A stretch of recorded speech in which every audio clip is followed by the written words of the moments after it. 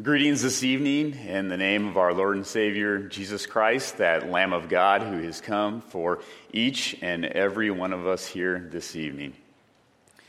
I hope you have a good time at school today. I told my daughter on Monday when I was dropping her off, I heard something similar on Tuesday. I was buying my normal cup of coffee in the morning, and the barista told me as I went through the drive-thru window, "I hope you have a good day, sir." On Wednesday, I was off to a meeting, and a coworker told me, "I hope you have a good meeting." And then on Thursday, as our parents were leaving from the preschool, I heard one say to another, "I hope you have a good Easter break." It isn't uncommon for us to wish each other well wishes back and forth. We do so quite often, saying that we hope someone will have a good day, that somebody will have a good time. But today seems different to me. To define a day in which the only sinless man to ever have walked this earth, that was falsely tried and beaten and mocked and spit upon and eventually put to death, doesn't seem to translate as being good to me. So why? Why is this the case? You heard that opening remark from our gospel text today, sharing that this unusual number of guests has gathered at the home of Mary. They've come during this visit, and we hear that Jesus has done something that actually leads people to believe in him. The event our witnesses are referring to, Pastor Allen shared prior to that text, it's the miraculous, literal death-to-life transformation of the raising of Lazarus. Imagine what that must have been like on that day. To hear Jesus call out his name and to watch this friend, this brother, this man come forth from this tomb to have life once again. I mean, if any event ever in the history of the world could be described as being good, wouldn't this be that event? Jesus has physically shown the power of God that is within him. Tears of sorrow from the people have been transformed into these tears of celebration. And hearts of people have been converted to believe in Jesus. Would not everybody look at this event and say, these things are good? That's not the case as we continue on.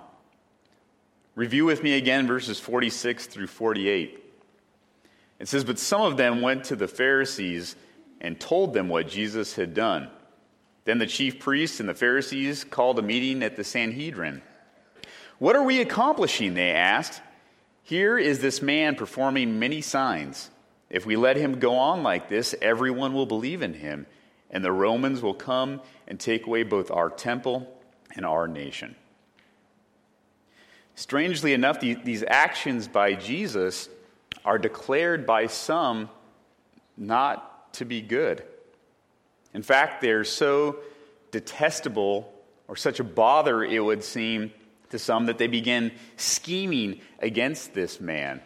We hear at the end of the text that they even try to begin to kill him at every opportunity. Why? Why would anyone seek to kill this man? Think about who Jesus is. He is this great teacher amongst these people. His morals are impeccable. He treats everyone with respect. Look at those that he is currently serving, the widows, the lame, the poor, the crippled. And so why? Why did Jesus have to die? The Pharisees are noted as being one of the individuals that are inside of this text, that are a part of this group. A highly conservative bunch of individuals who view Jesus as being too liberal and lacking in tradition. We also hear about the chief priests who make an appearance, men who believe that Christ does not respect them and their position of authority and their rule within the temple place, within their own church or gathering of worship.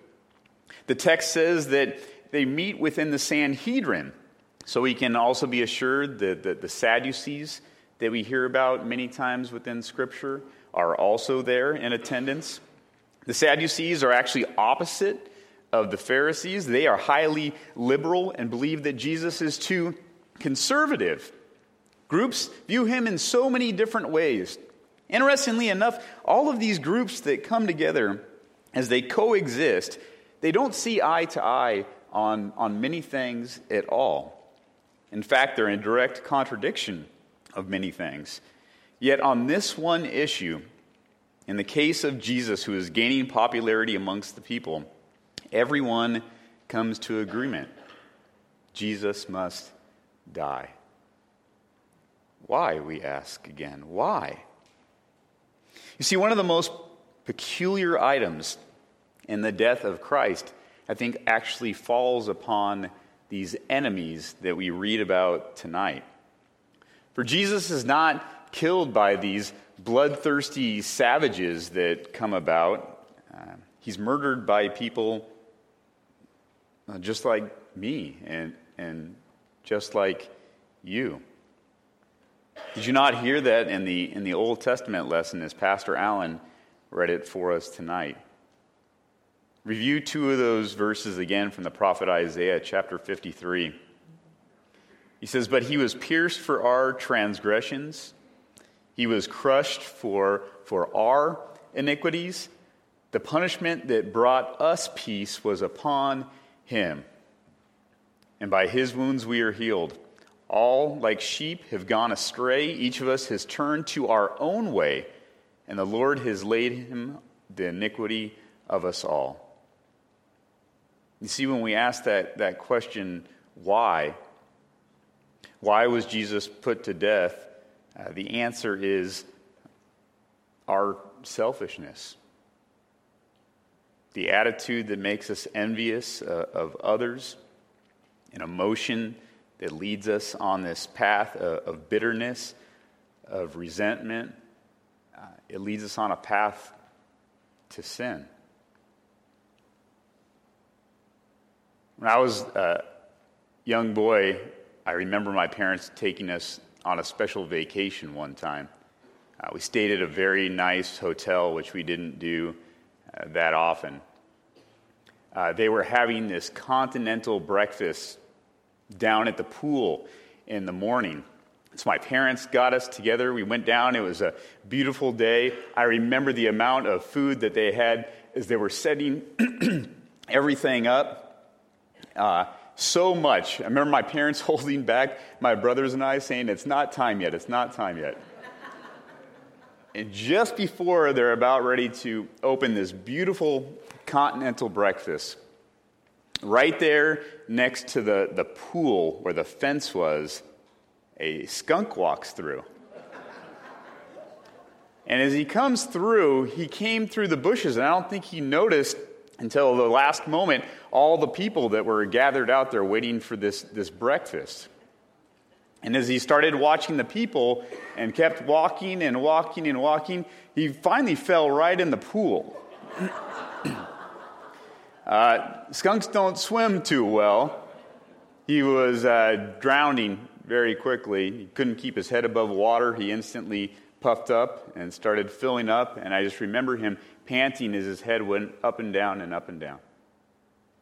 My dad ran over and grabbed the gigantic pool net that was there, and he scooped that little guy out as he was beginning to sink, and he dumped him next to the poolside and saved this little guy's life.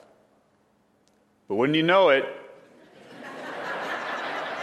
that skunk looked right at my dad and lifted his tail and sprayed all over the continental breakfast and shut the entire thing down for the day. Why did he do that? I thought as a young boy, why would that guy do such a thing like that. My dad just saved his life. But it was out of self-preservation, was it not? That skunk was still afraid. He didn't trust my dad. He was only thinking about himself. God comes for all of us.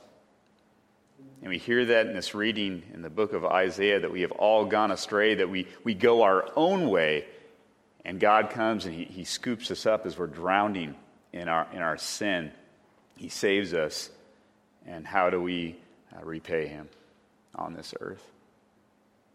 What do you and I continue to do on a daily basis? I see our Father right there that has just taken upon himself the sin of the world. He didn't have to do that. He does it. The men think the same thing about Jesus in our text today. If we let Jesus go on like this, then we will lose.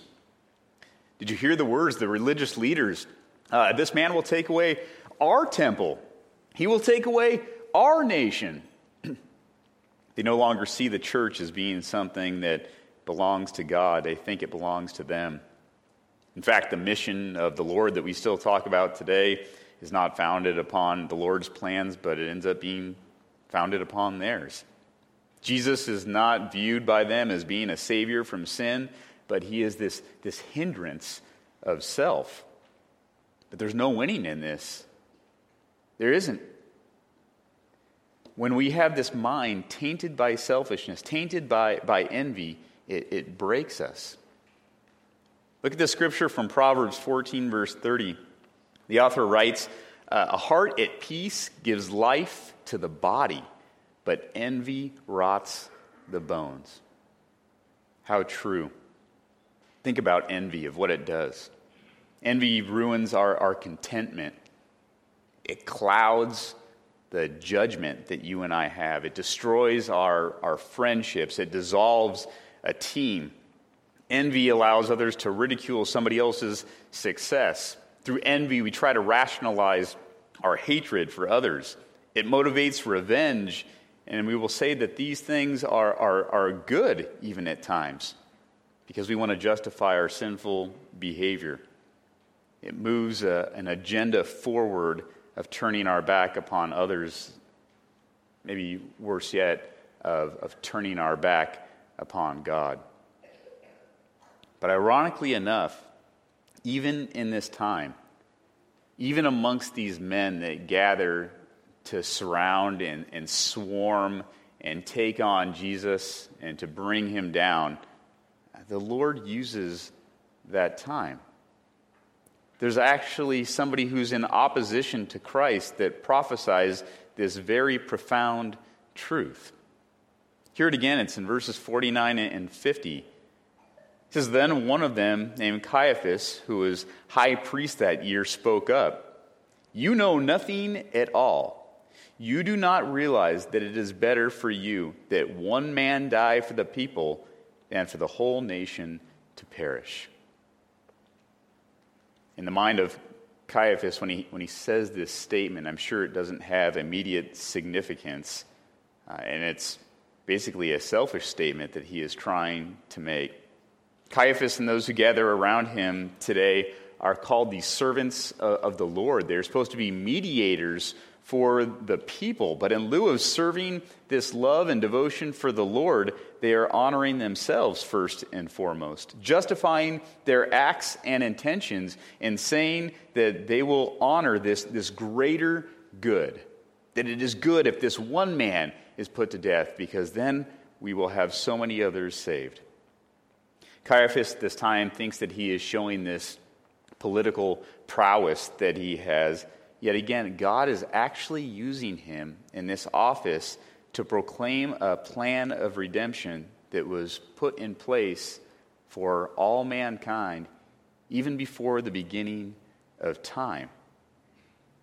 Look how John unpacks this ironic series of events in verse 51 through 53.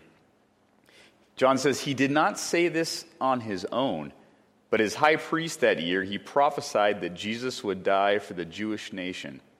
And not only for that nation, but also for the scattered children of God, to bring them together and make them one. So from that day on, they plotted to take his life.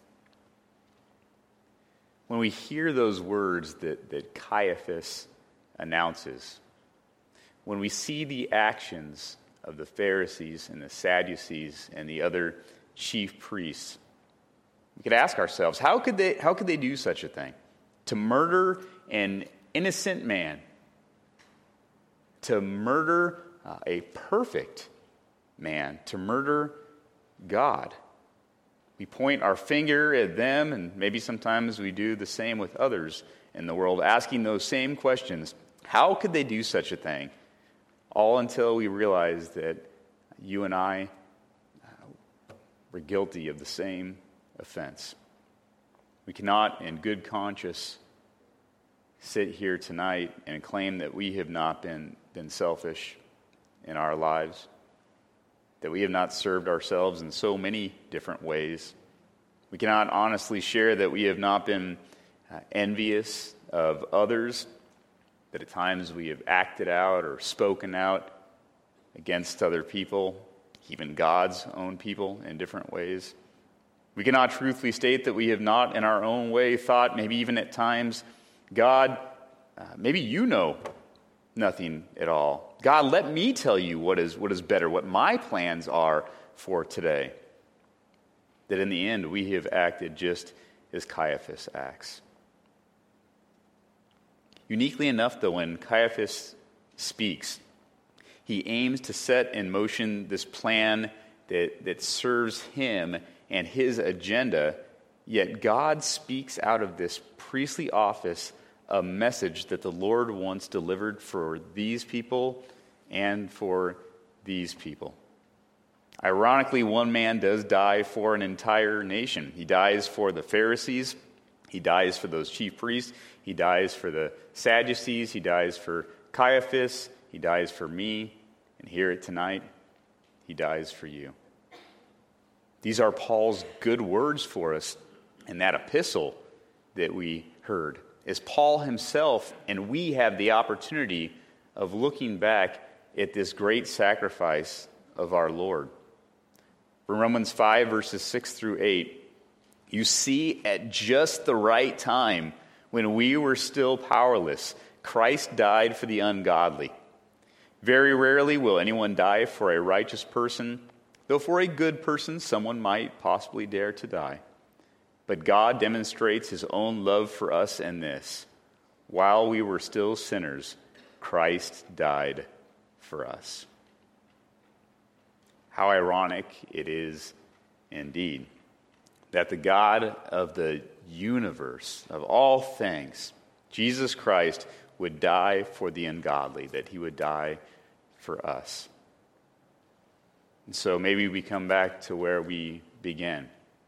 What good news that we do here today. A good God who gives a good gift through his good Son, all so that you and I, through Jesus Christ, our Lord and Savior, tonight can wish each other a Good Friday. Let's pray. Dear Lord, as your words melt our hearts this evening, we know what awaits, Lord. We know the celebration of Easter, but don't let us jump too fast. Give us a moment, Lord, to be able to, by your Spirit, take in the pain and the sacrifice that you have committed on our behalf, that you have absorbed upon yourself so that we may have the freedom to be here tonight, to hear these words, and to leave here a chained people. Chained not by sin, but chained to your love. Lord, give us that guidance and direction that all of us need, that we will leave our selfishness and envy behind, and that we will think solely about you in all things, that we will honor you, that we will glorify you, that we will worship you as we have the opportunity tonight. Lord, bless every man, woman, and child here this evening, those who are unable to be with us, your church across the world, Lord, that we may know of this miraculous message and that we may tell one another it is good. In your Son's name we pray. Amen.